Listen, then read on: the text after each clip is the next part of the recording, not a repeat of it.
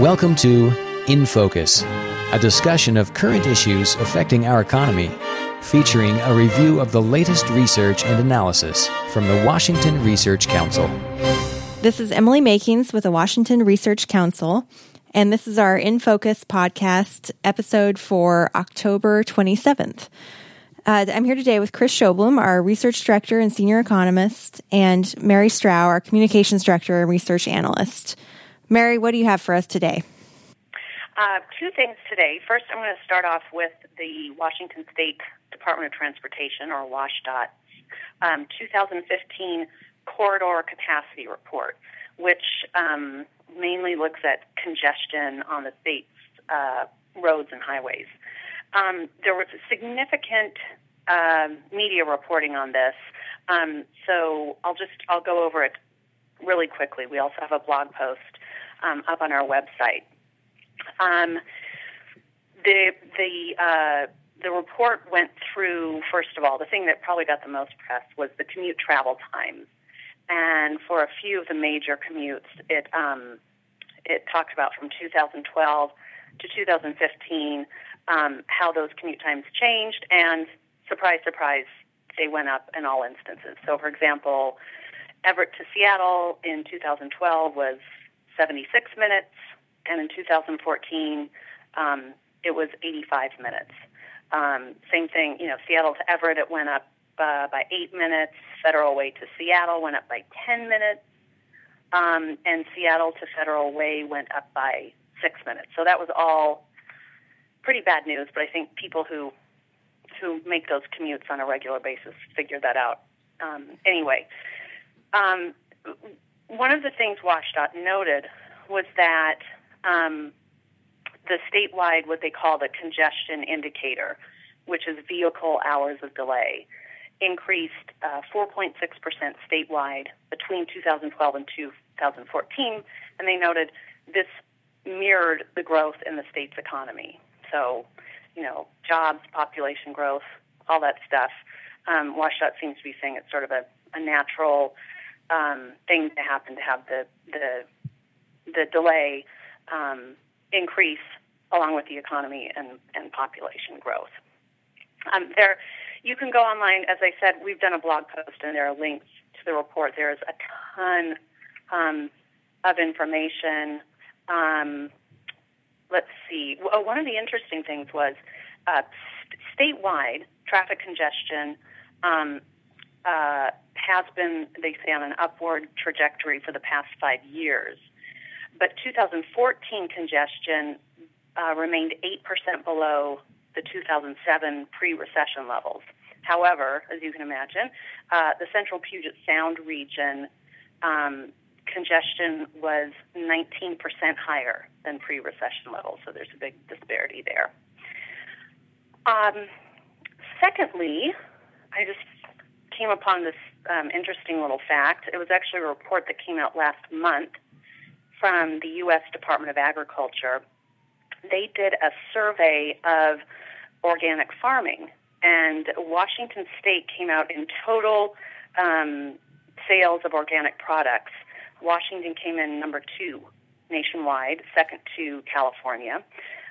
We had $515 million in total sales. We also ranked second, again behind California, in organic crop sales, and we accounted for 12% of total U.S. organic crop sales. Oh, and by the way, this is a survey for the year 2014.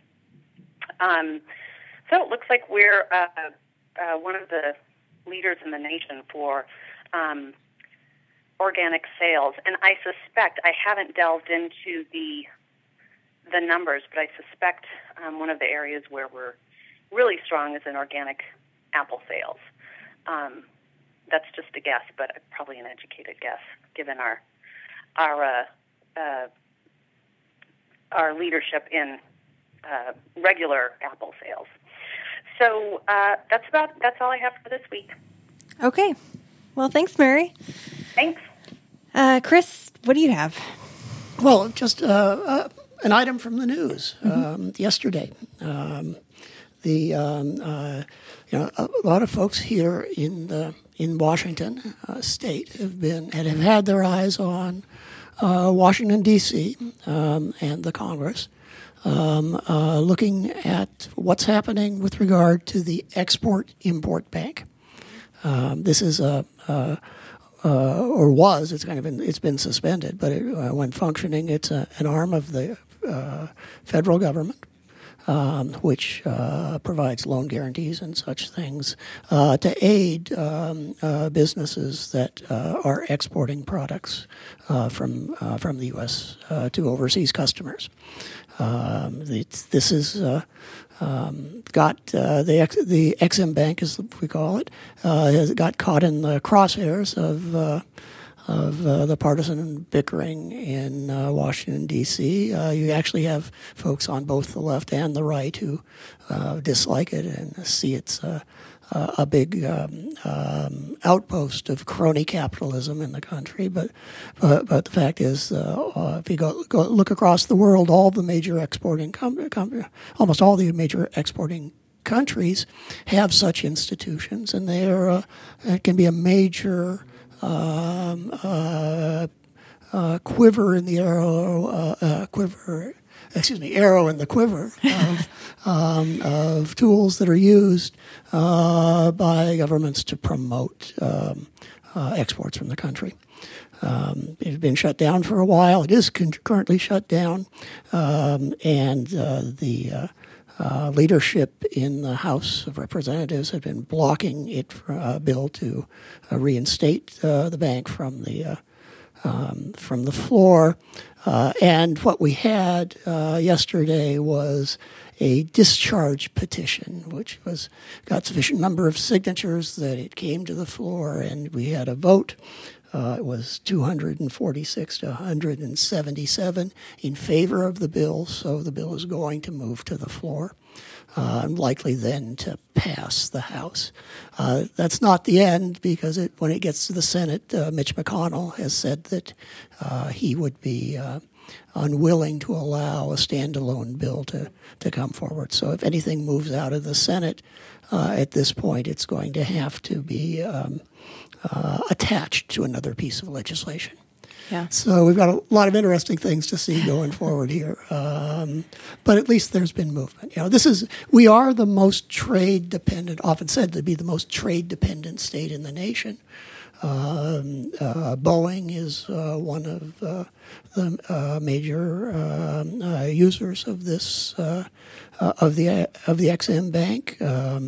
Airbus, the prime competitor, Airbus gets similar funding from European governments, and so this is really necessary for Boeing to be fighting on a level field.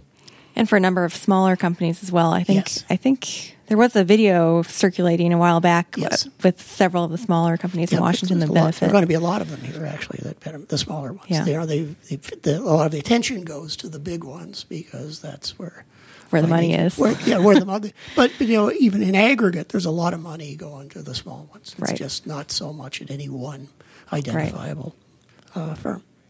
So. Ex-Im Bank not entirely dead yet. Yes, it's dead, but they may be able to revive it. All right. Anything else? Okay.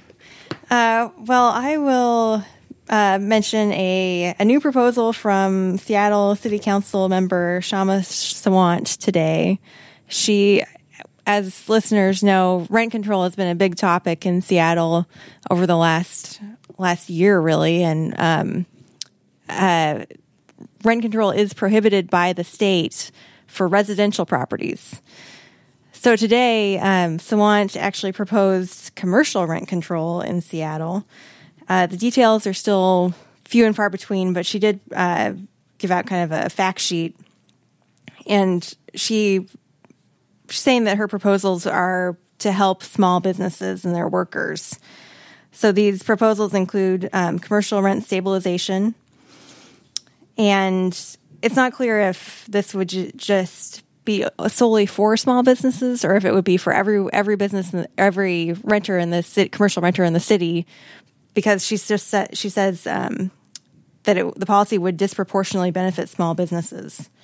So that makes me think that it would be on everyone who rents in the city, but it's good for small businesses because they would benefit the most somehow. Unclear. Secondly, she would create a portable retirement account for small business workers that would be a city-sponsored pension plan. She would expand late-night transit and would fund this by reinstating the business head tax and increasing taxes on commercial parking lot operators. Then there would also be expansion of social service outreach for the homeless and for people with mental illnesses and addiction. And these programs would be funded by business taxes, developer impact fees, and a municipal income tax on the wealthy. Then there would be a new public, municipally owned bank that would help finance progressive infrastructure projects like affordable housing, and it would provide access to low-interest loans to local small businesses. And then also, the city's economic policy should give priority to local small businesses and artists rather than large chain stores, franchises, or big box retailers. So there's a lot going on here, and again, all of it's very unclear at this point because actual legislative language hasn't been circulated or possibly even proposed. But this is a new wrinkle in the rent control saga. I was kind of Googling around earlier, and Berkeley had commercial rent control for a couple of years in the 80s before it was preempted by California. So there's not a lot of experience to go on. I couldn't find any, in my brief search, I couldn't find any other instances of commercial rent control, although New York City apparently has been talking about it for 30 years. So it's kind of a newish one, but old at the same time, I guess. Yeah, it may be that if you go back far enough, say World War II, we right. would have seen commercial rent controls. Be consistent. We had price controls on a lot of different things at that time. Yeah. But that will, I'm sure we'll be hearing more about this, and we'll probably be writing about it. Yeah. And because the bottom line is rent control is a bad idea, whether it's a residential property or a commercial property. Yes. So. Yes. All right. Chris, anything else? No, I think that's about it for tonight. All right. Thanks for listening. InFocus is a production of the Washington Research Council, dedicated to providing timely, credible research and policy analysis supporting economic vitality and private sector job creation. Your tax-deductible investment allows our work to continue. For more information, go to researchcouncil.org.